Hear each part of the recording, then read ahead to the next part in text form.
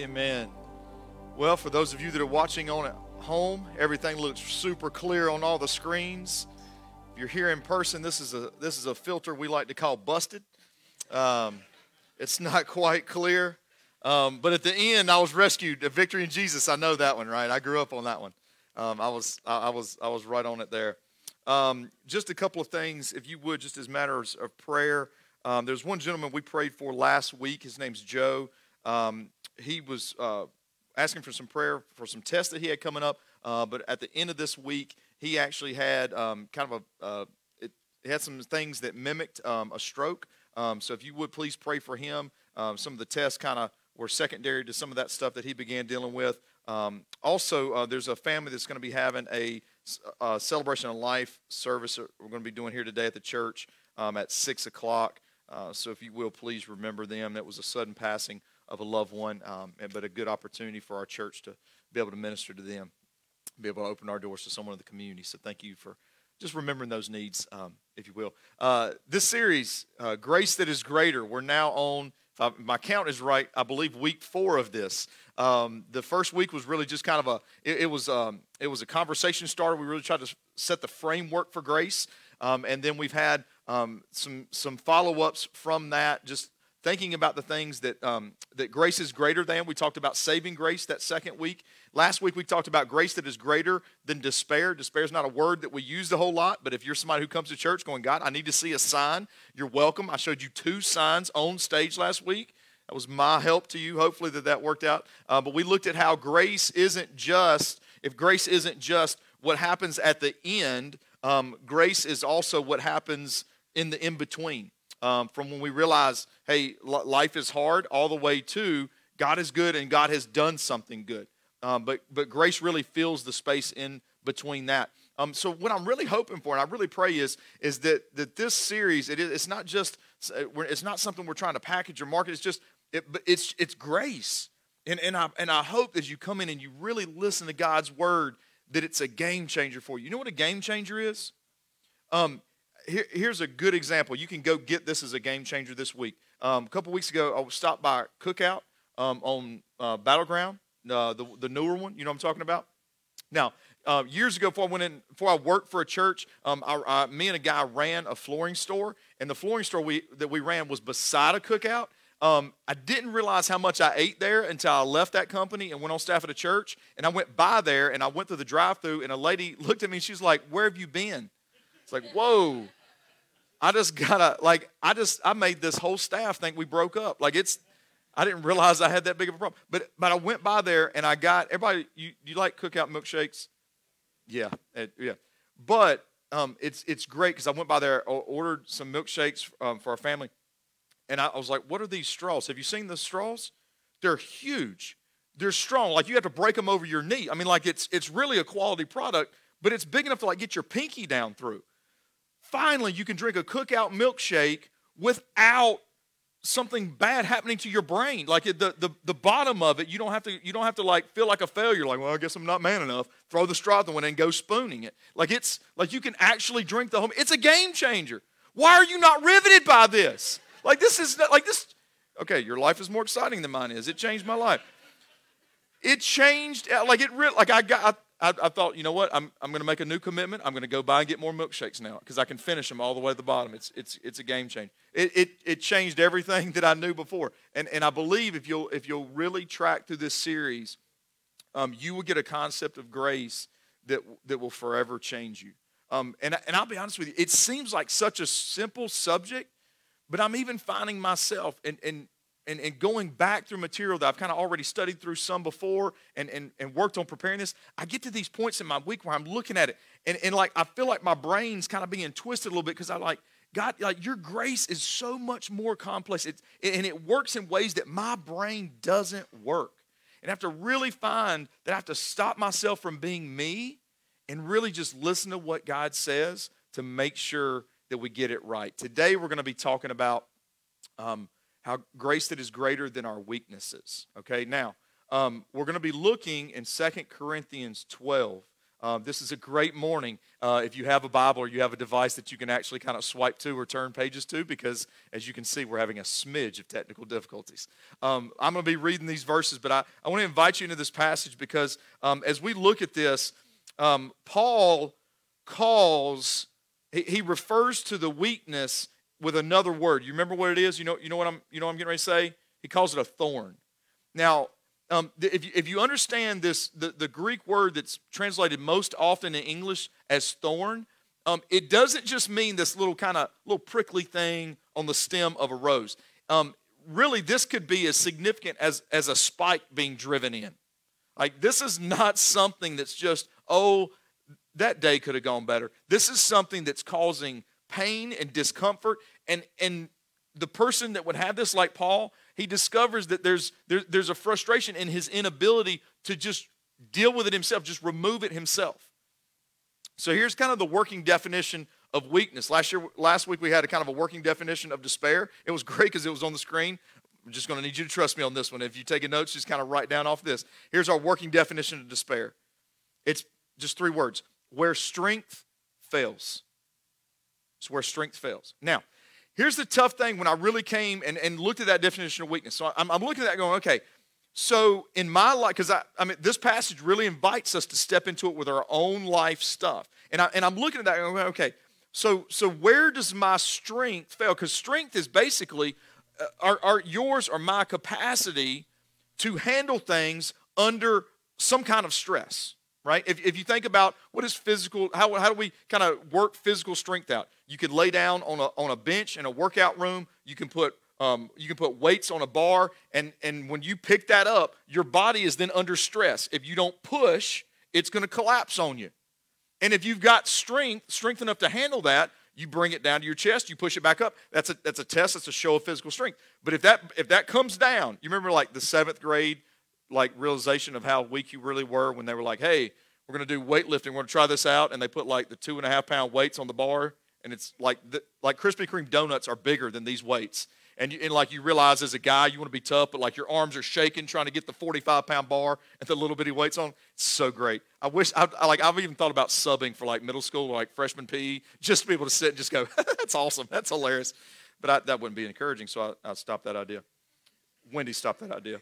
In all fairness, so if we can't lift it, then that's a weakness.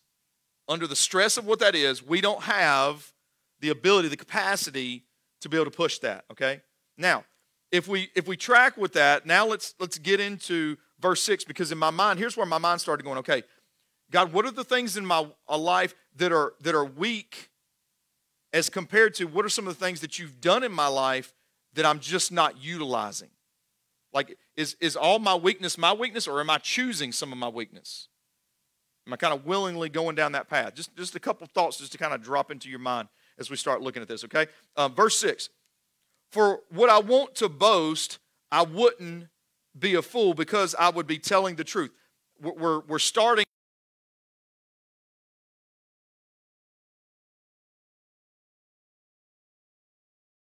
And when I say resume, before he got saved, if you were just looking to look good in front of people, if you were just looking to kind of be well thought of, oh, there we go. Oh, we were almost there. There we go.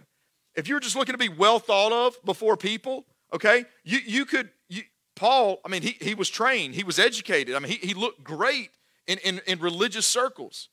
And even if you go after he was saved, I mean, think about some of the amazing things that we saw happen in Paul's life as we went through the book of Acts together this past year, okay? I mean, and think about all that we see. I mean, and not even that, but there's some things that weren't even really recorded. One of the specific things that we see about in chapter 12, God evidently, in a vision, and it was like a realistic, felt real kind of vision, dream, God took Paul, as Paul said, it felt like he just really walked into God's presence in heaven. To Paul. Paul was never inspired by the Holy Spirit to really write about all these things, but there's some things that God showed Paul so clearly that the evidence is if he just stood up and said, let me show you what God has shown me, let me show you just kind of the clarity that God's given me, then the temptation here we're getting ready to see is that was going to be, it was so specific, it was so real, it was so exclusive, and so insightful that for somebody who would be a public speaker, somebody that would go and share the gospel the way that Paul would, it was going to be very tempting for Paul to go, man, then I must be somebody. For God to have done that for me and give me that insight, I must rank somewhere. That's the great temptation. It says that I would be telling the truth, but I will spare you so that no one can credit me with something beyond what he sees in me or hears from me, especially because of the extraordinary revelations. He said, look, if you just knew what God had showed me, it would blow your minds.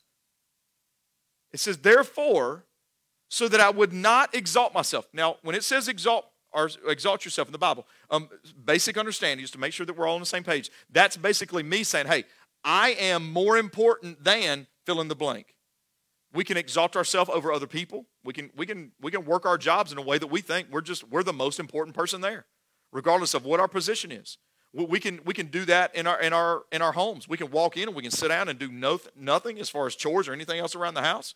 Like, please don't say amen if you're sitting beside that person. We can live our life like it's about me, right? Like, we can live our lives that way. Paul said that was one of the great areas of concern. Therefore, so that I would not exalt myself, a thorn in the flesh was given to me, a messenger of Satan to torment me. That word torment means it means really to be beaten down. I mean, like pulverized, beaten down. To torment me so that I would not exalt myself. Okay, now, before we get into how Jesus, at this point, Paul doesn't see this as a weakness. He doesn't see this as an opportunity. It's uncomfortable. It's causing pain in his life, and he wants it gone. And at this point, he's unable to remove it himself. But there's a few things about this that I want you to go ahead and begin seeing with me to make sure. One is this. There's two choices that God, in all his wisdom, he had to choose between two things, okay? And please think about these two things with me. Number one, he could either not give those visions to Paul. He could not reveal that to Paul, or he could reveal those things to Paul and give him a thorn. You may say, well, hang on a second. Why's it got to be both? Because the power of God is so amazing, and the insight that God can give us is so incredible that he can work in our lives in a way where our sin nature that we still carry these big chunks of will take us straight to pride. Like, if you think about it, I mean, God can bless our lives in a way. Think about this with me. Can't God probably bless somebody's life in a way, even let's say it's financially, that all of a sudden they go, man, look at all I have, and all of a sudden the tendency to be generous kind of closes up and tightens up. And it's like, man, look at all that I can do in my life. Look at all what I can pay for and take care of and what I can do for people. And man, I've done well. Man, it's a quick step into pride.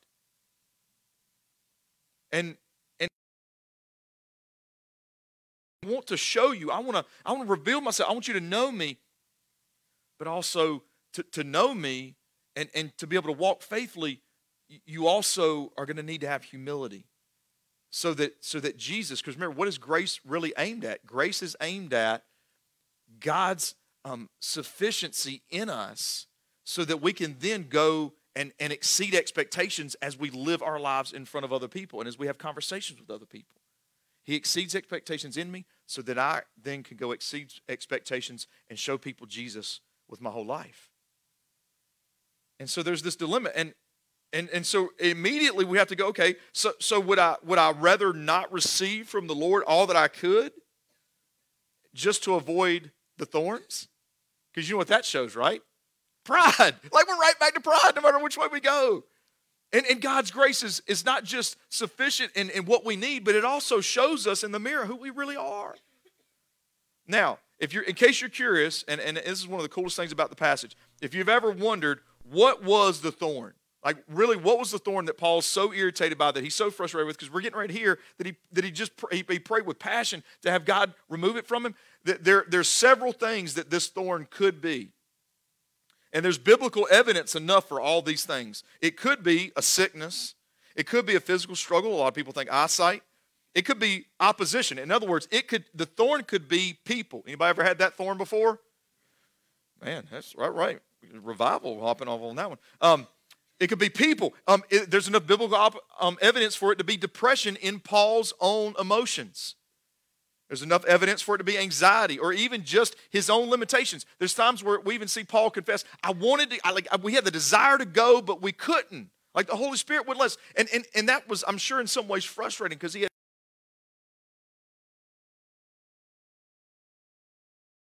to kind of show you this. We don't know. And sometimes we have to give God credit for just his amazing. The Bible is completely and perfectly inspired. Meaning everything in it has a God purpose. And I want to get you to maybe kind of open your mind to this thought. Maybe the things that aren't in it have a God purpose. And here's what I want to kind of invite you into this morning. Here's a couple things. The thorn is an invitation to walk through this passage personally. Because we don't know what it is, God has taken this and handed it to you and handed it to me going, hey, I'm giving you a blank to make sure that you feel like this can be personal for you. The blank is empty so that we can fill in the details of our own life as we go through a passage like this, okay? Now, he talks about this thorn in a couple ways, right? Did you catch it? He says, a thorn in the flesh was given to me. So, where did the thorn come from? Based on the context of this passage, the thorn came from God. It's something that God did for the purpose of him not exalting himself. So if the thorn came from God, then it's also tagged with, and he refers to it as, a messenger of Satan. Now, John 8:44, this is a description of Satan that gives us some insight about how he's going to work in our lives when it comes to the things that we won't remove, the things that we don't like, the things that are going on that are grieving us. It says this about Satan. Satan is a liar and the father of lies. Okay? Now, every truth that God gives us in his word, Satan wants to take it, and he won't always deny it openly. He just wants to spin it enough that he can get us to believe a lie.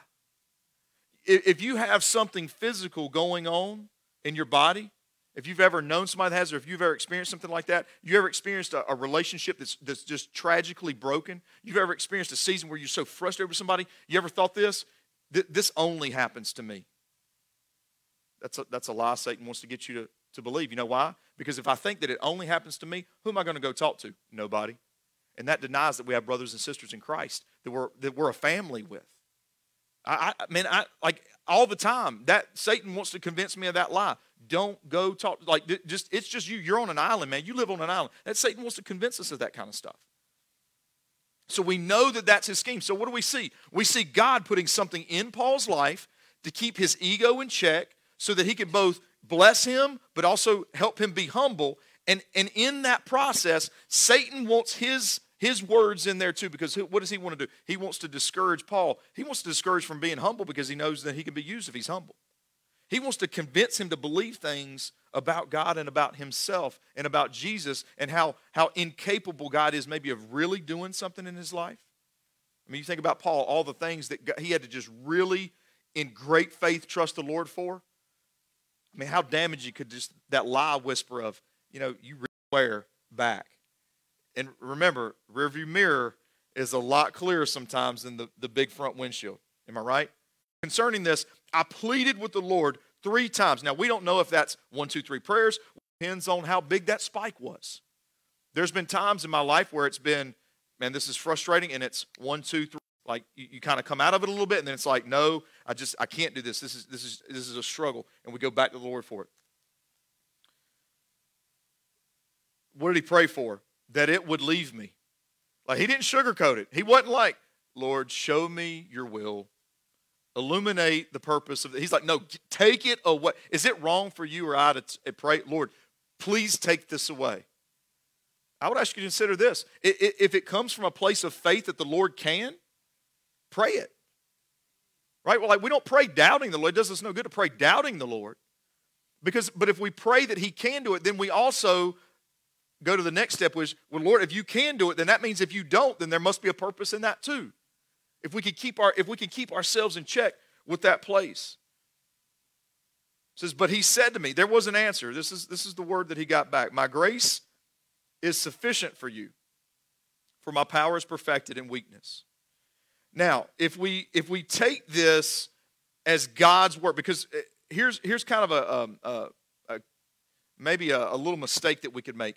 Sometimes I think we take certain verses and we hear them and we almost take them like a compliment as compared to truth. Does that make sense? I don't take compliments well. I don't.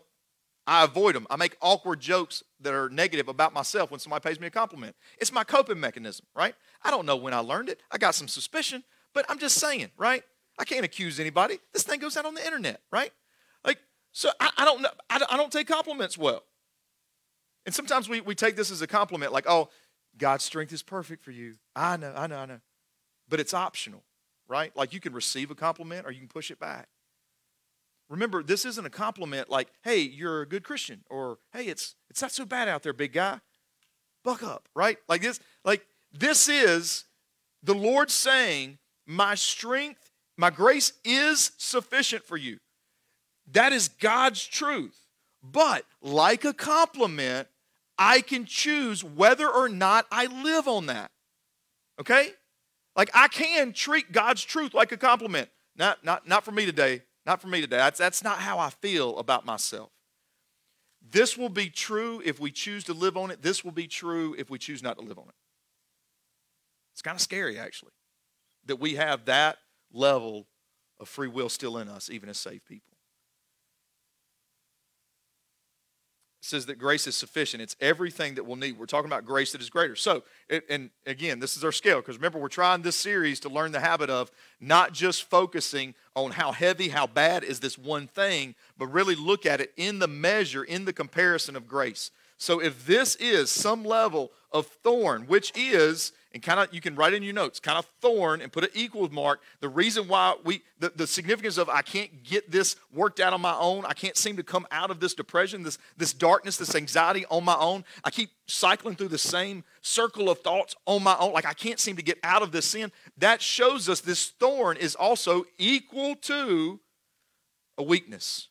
We don't have the capacity. We have a need, right? Like if you say, well, that's it. The preacher said it. I don't have the capacity. I can't do it on my own. No, it means it's a weakness. So now what's there for the weakness? God's grace. It's enough. It's sufficient. And it's not just sufficient for the weakness. He says that his power is perfected, or it comes to the fullest completion, the perfect version. All right? God can do a lot of things. But in moments where we're vulnerable and we are weak, what he does really is the perfect image. It shows other people more accurately who he is when they go, wow, I know that he or she couldn't have done that. I know that they couldn't have made. How are they making it with joy? Must be something else. I got to know. It's this perfect image, okay? It says, therefore I will most gladly boast all the more about my weaknesses. Come on, Paul, really do. Again, remember, it's the difference of being in the middle of it and looking back on it. Okay? So even if we're in the middle of it, let's listen to a voice that's looking back. It says that I will gladly boast all the more about my weaknesses, so that Christ's power may reside in me. So I take pleasure. The same Greek word, take pleasure, there is the same word that God spoke when Jesus was baptized, when he said, this is my son in whom I am well pleased. And when he said, I am well pleased, did that mean that Jesus was going to have just a perfect, easy life? No, but it means that he was going to work his will out, his plan out through his son Jesus. So when we see this phrasing here, we can say, so that I can be satisfied in weaknesses. I can be satisfied in the very thing that will work out God's glory in me, and it will help me be humble enough to be able to be in a good relationship with him, also be able to be used by him. And there's a comfort because he's directly involved in that. He's tied himself to it. Because remember what he said, my grace. We're not going to the store, because you can't go to the store and find anything now anyway. Like we're not going to a store and looking at a shelf. It's like, well, it's empty today. We got no grace. Like no grace. I'm just going to leave and go home. No, he says it's my grace. So he's committing himself to a work in your life and in mine. That's amazing. Because a lot of people will make promises. A lot of people will kind of say, yes, I'll do this with, but he's fully committing himself to that work. So I take pleasure. And I'll find purpose in weaknesses, insults, hardships, persecutions for the sake of Christ. Man, that's a powerful phrase, right? For the sake.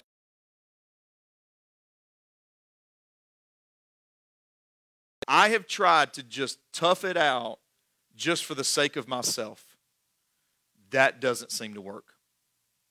tried just to suck it up enough just to say, you know what, we just got to get through this. We've got to do what we got.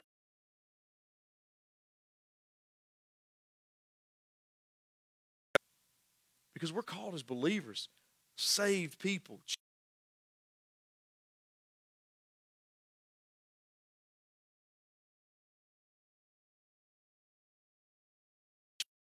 It says, for when I am weak, then I am strong. I typed this out in my notes this week. This won't be on the screen, but I just typed this out. God isn't asking me to fall in love with what I'm struggling with. He's calling me to fall in love with Him to a point that I can find pleasure in anything that helps me trust in and rely on Him more. Mike said that at the men's breakfast yesterday. He said it's really significant that we learn to fall in love with Jesus. God's not calling you to find great joy in the thorn or the spike. He's not saying, hey, just love it, right? It's just choose to be better. He's saying, love me so that we can deal with this. I want to just kind of quickly go through a story. It's out of the Gospel of John, chapter 11. This is an odd story. So I ran across a little blurb on a website probably 3 months ago, and the word weakness was tied to this story in John chapter 11. I don't even remember where I read it. I tried to go back and find it, can't find it, but just something kind of clicked, because when I started doing like final prep for this message, I'm thinking, man, that was like, what was it about that passage that seems to link itself to the truth of what God talks about in 2 Corinthians 12? What is it? Because this passage, if you remember it, is about his friend Lazarus dying and Jesus going and actually bringing him back to life. Okay? Now that's that is the big crescendo. It's this moment where Jesus shows everybody that was there to physically witness this. Now in their culture, day four after death represented zero hope. It represented zero hope because if anything was going to just medical mystery, medical miracle, if it was going to happen, it was going to happen within a small amount of time. 4 days after everything had been done, tomb would have been sealed. Like it is mourning time. I don't mean mourning like AM. I mean like sadness. Okay, 4 days represented no hope.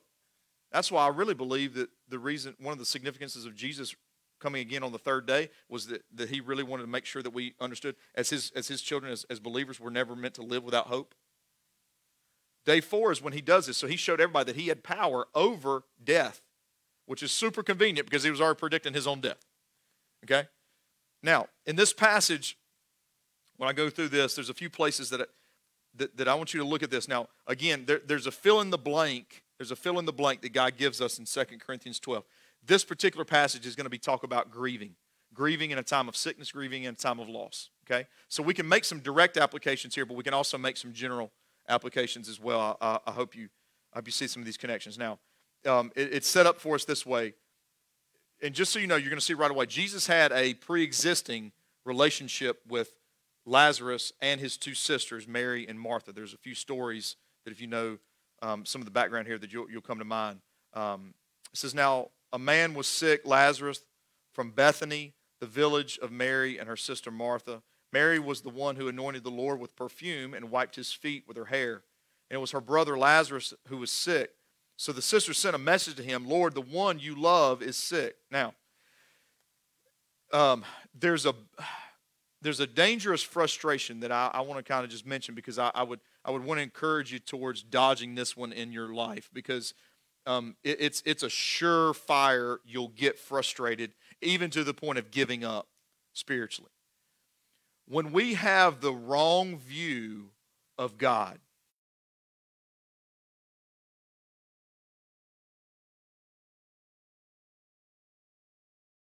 that, and God can't be, I know this probably it makes sense in my ADHD brain, but make sure, hopefully this makes sense to you. God can't be who he's not. Does that make sense? Okay, so if God can't be who he's not, if I expect him to do something or be something that he's not, then God will be true to himself because he's God. He can't make a mistake. He's got to be righteous. He's got to be holy. He's got to be perfect. So God won't be disappointed. Who will be disappointed? So when this message was sent, how was it sent? What was the heart tone of what it was sent? Lord, the one you love is sick. In other words, hey, Jesus, I know we've got a good relationship. I know a lot of what you can do. I just need you to know this isn't for just everybody. This is me. This is Lazarus. This is us. Like, come do your thing. Like, drop what you're doing. We know you do important stuff, but kind of drop what you're doing and show up. We need you. And that's a bound frustration. Now, it doesn't mean that Jesus wasn't concerned about them, but if I'll go through life and go, okay, I can kind of live my life the way I'm going to live, it's going to kind of have it slow to it, but I don't like what's going on. God, do something. Guaranteed frustration. Because I'm not seeking him, I'm wanting him to show up for me. I'll be frustrated. It's predictable. And it's not God's fault. He doesn't want me to be frustrated. He wants me to really understand more fully who he is and apply that. When Jesus heard it, he said, the sickness will not end in death, but is for the glory of God, so that the Son of God may be glorified through it. So there's kind of the hint that of course God's up to something. Jesus is saying, hey, listen, there's a bigger thing going on, and that helps us so much. So think about Paul, when God said, hey, my strength is perfect in your weakness, my grace is sufficient. What is he saying to Paul? Paul, keep going. Because Paul was on these missionary journeys. He was about spreading the gospel. So he was going to have to go through some things while he went along in life and in ministry. And this reminds us as well, there's what God is ultimately up to, and then there's what we feel like we're going through. And those are meant to overlap. But I don't know about you, but sometimes I have the tendency to try to separate them and go, okay, God, I know you're up to some big things, but what I'm going through is really significant, and I'm feeling this. It's a tendency. It's a pattern that a lot of us, I think, have. So he laid out the game plan. It says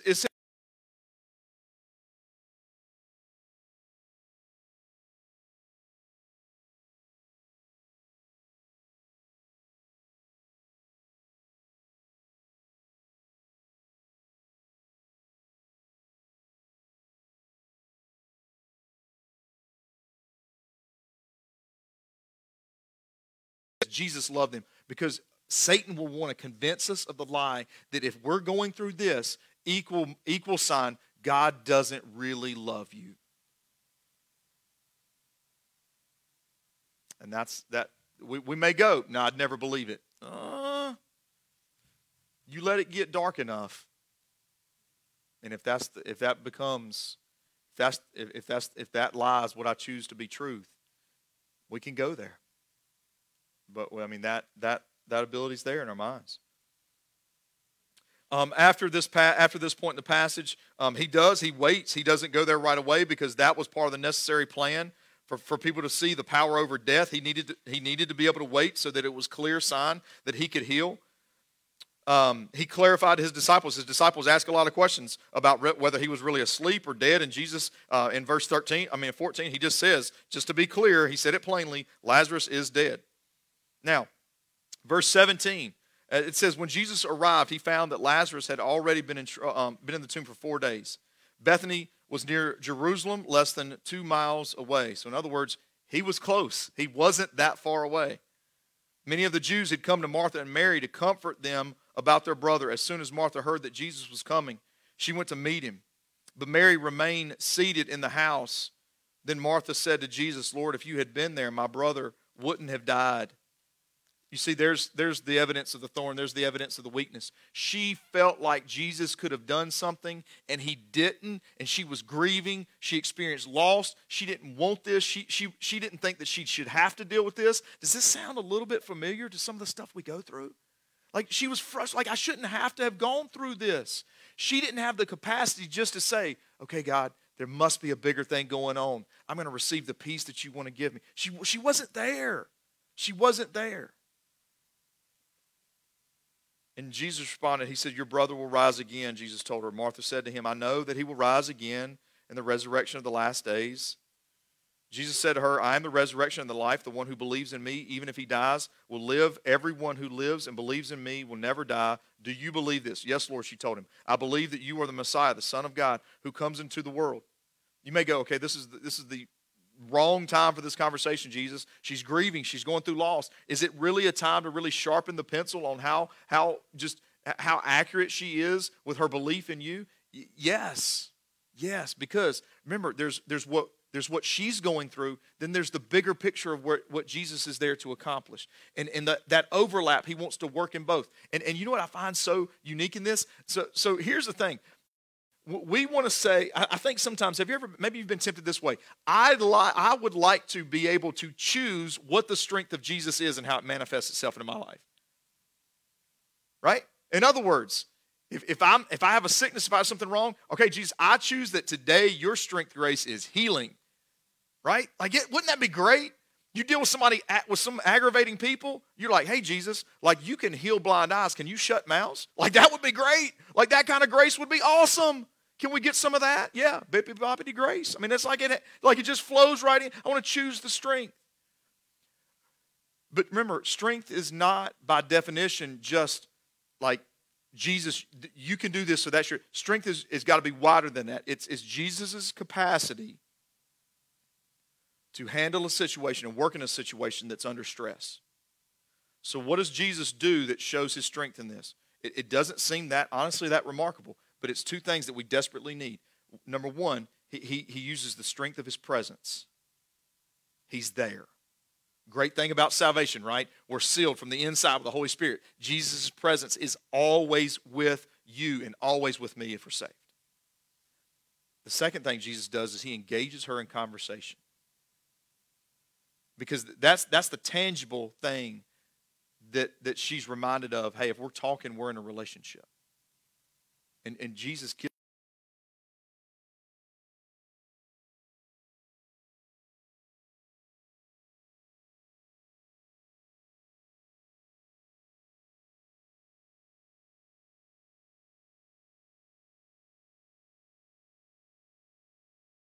show you what I'm doing so that your thing overlaps with my thing, because it's really all mine. Jesus then basically repeats this.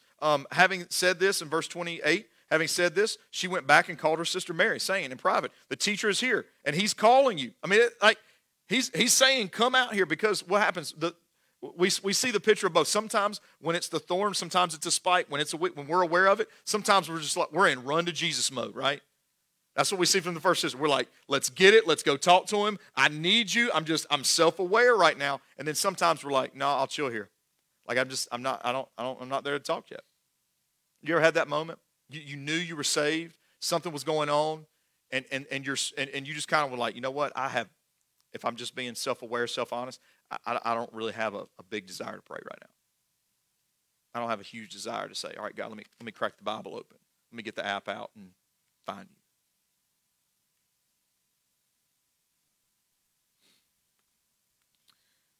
As soon as Mary heard this, she got up quickly and went to him. So she responded to the invitation.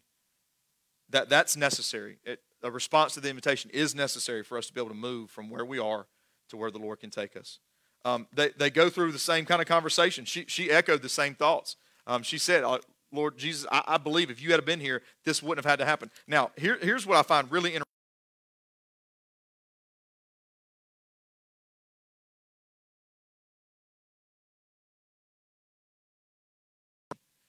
Isn't it great how people that you share something with, or they find out it's about something, you didn't even have to even open your mouth today to me. Like, I didn't need you. I mean, really, you're just like that. You are so far off base. You don't even know what's going on. But listen to how far off they were, because this is a pretty bold statement right here. So the Jews said, see how he loved him? This is response after Jesus was weeping. He was crying with them and for the difficulty of the situation. It says, but some of them said, couldn't he who opened the blind man's eyes also have kept this man from dying? Ooh. Well, you better be brave to say that in front of Jesus, right? Like, we hear that and we're like, whoa, are you out of your mind? But what's the baseline of what's happening there? It's accusing the Lord of not doing what we think he could have done. And that temptation is alive and exists many times in us. Lord, if you've done these other things, you could have done the same thing here where I live too. That's a tempting thought. It's a very tempting thought. I want to talk to you about just a few things that, and if you haven't read the end of the story, keep reading John chapter 11, because Jesus does that. He comes in and he heals. He calls Lazarus out of the grave. I find it, ironic. Sometimes I think we think, okay, God, if you just work the way I want you to work, then it's all taken care of. The awkward part of that story, right? Jesus brought Lazarus out of the grave. That's miraculous. But poor guy had to die twice. Lazarus is not still alive, right?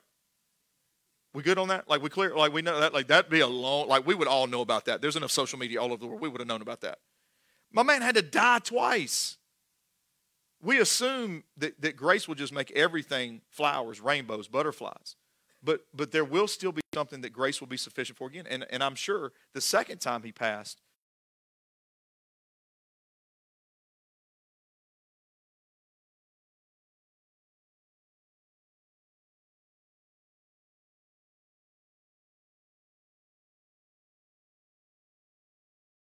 we're weak. Acknowledge where we are weak. Why is that?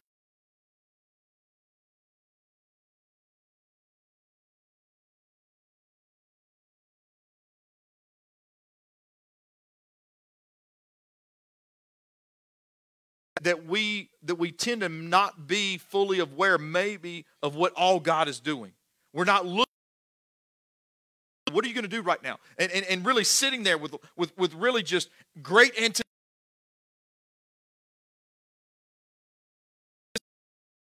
I don't have the capacity to remove the difficult people from my life. What in a godly way? I know that you could really boot some people out of your life. Let's keep it in context.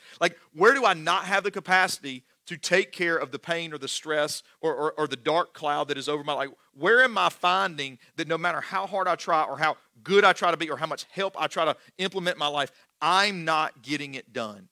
Where are the things in my life? What are the things in my life that don't seem to change? They revert back. Then those are the areas of weakness that we can say, okay, here's some opportunities. Here's what I can really begin to seek the Lord on and hear from him on, like Paul did. I can be aware of what he may be up to. Second thing, empty out pride. And once we realize there's an area that we're weak in, it could be a sin struggle, it can be a relationship, so many things. We have to stop ourselves. Okay, if that's an area of weakness, then the temptation for me is going to be the same thing of what it was for Paul. I'm going to want to convince myself that I can handle it. And I have to really remove it. Because you know what pride does? Pride takes up valuable space that grace wants to occupy. Me thinking, I can handle this, I'll just figure it out, or this is just, whatever that is, it takes up place of where grace needs to live in my life. The strength of God. Here's the third thing. Begin, and I'm not saying this is easy, begin to appreciate our weaknesses. And that's going to come in different ways for us. For me, one of the great things, if I'm able to take that struggle, that thorn, that spike, that weakness, and go, okay, Lord, and I really seek him, inevitably he normally shows me something bigger he's doing. Sometimes it's a bigger thing in me that he needs to fix and get rid of. Sometimes it's an awareness of a bigger need that's going on in just the lives of people that I may be like. It might be for something that's going on in the life of my sons that I'm struggling with that I don't want them to struggle with. So if I'll let the Lord have victory in that area, then the sins of the father may not repeat. There's a lot of those things. But we have to look. We have to start to say, okay, Lord, if trusting you is really what my heart is called to and what I really want to do, then one of the things that I need to do is to be able to say, all right, I can't fix this. I do need help. And the strength of Jesus, remember, it's not defined to just one act that he can do. It's his capacity to do all that he can do. One of the things I was reminded of at the men's breakfast yesterday. one of the capacity strengths of Jesus is not just to save me, but to save other men so that through them, he can work as well as I connect with them in life if I'm having a struggle. That's the strength of Jesus. Sometimes it's the sufficient grace of just a peace that he can speak into our soul, just that we trust that he's working. Now, crazy thing in this, and this is one of the most sometimes I think frustrating things about grace. This has been our jar that represents grace this whole series, so you already know what this is happening. I've used so many props in the series, people are actually starting to make fun of me for my props, so I really know that something's sticking, right? Like you're noticing, right? I'm so excited. So we know that this represents grace. So we know that, and we can see in Scripture that grace is greater than our weaknesses. His grace is sufficient. His strength will be made perfect and complete in our weaknesses. That is a really big close-up of those two things in my stomach. We know this to be true, okay? We know this to be true. However, and go do this for me real quick. Think about that blank that was written in 2 Corinthians 12. We don't know what Paul's was specifically, because if we knew what Paul's was, this would be the lie that Satan would want us to convince us to believe is truth. Hey, that's what Paul struggled with. That's what that passage is about. This isn't about your weakness. So God, through inspiration, left the blank open so we wouldn't believe that lie. So you think about what that spike, what that thorn is in life. What is that weakness? And here's the crazy thing. Here's the scary thing. I can hear God's truth, right? Listen to this. I can hear God's truth. I can understand God's truth. But I can also choose to not weigh it out on the scale against my weaknesses. What happens if I choose to not walk in that truth? It tips back the other way. Then my capacity to not handle this will remain my capacity to not handle this. My pain in this will remain my pain in this. My failure in this will remain my failure in this. But if I choose sufficient grace, that's truth. You know what that means? It will happen. Would you mind bowing your heads just for a moment? This idea of grace and the sufficiency of sufficiency just really meaning that it's enough, it's complete enough on its own. I hope you understand what it's a game changer. It is the straw at cookout, right? You can laugh, it's okay. If we understand that grace is greater than these painful things in our lives that we desperately want out.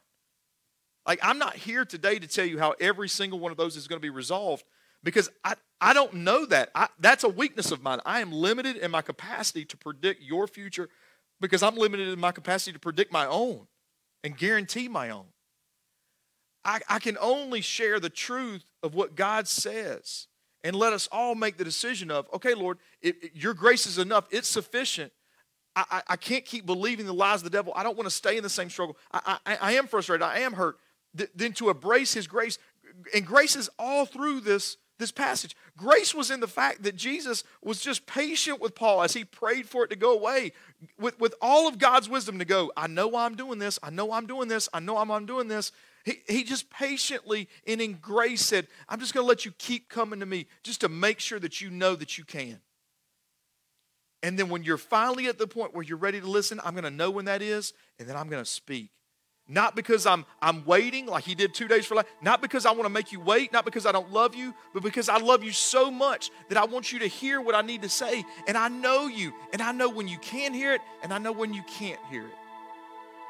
And I love you too much to make my truth just put it in the same traffic lane as Jesus' as Satan's lies.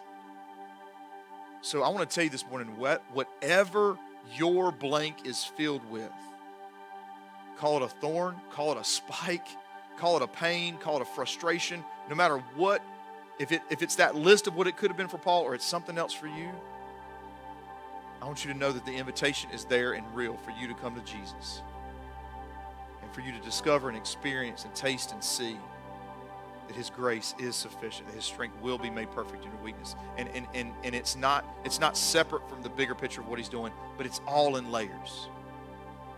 He desperately wants to talk to you about it right now. After I pray, if you'd like to pray during this last worship song, you've got something going on in your life and you really want to go to the Lord on it with someone, then I want to encourage you to come up here and let's talk about it. If you just have a need and you want to stay where you are, please just be obedient to what the Lord instructs you to do. Jesus, thank you so much for all that you're doing, Lord. Lord, we just thank you for your grace, and because, God, we need it desperately. We don't deserve it. It's undeserved favor, but, God, we are in desperate need of it. And sometimes, God, even as we looked at last week, we don't even know how to ask for it in the right ways. But, God, we trust that the Holy Spirit is even asking on our behalf right now for the things that we're struggling with, we're so frustrated about. God, thank you for speaking to us today, and God, help us go from this moment now into prayer, into leaving here, into having a different perspective. God, seeking you in a way we've never gone after you before. Lord, help us to just seek you, to know you, God, and just to give testimony to the people around us in our lives, that as you do this work we've talked about this morning in us, that it'll then flow out of us in the story of Jesus that we tell others, we show others. That's the full purpose. That's the full purpose of grace, God, that we have in our lives. In Jesus' name we pray. Amen. Would you stand up as we sing?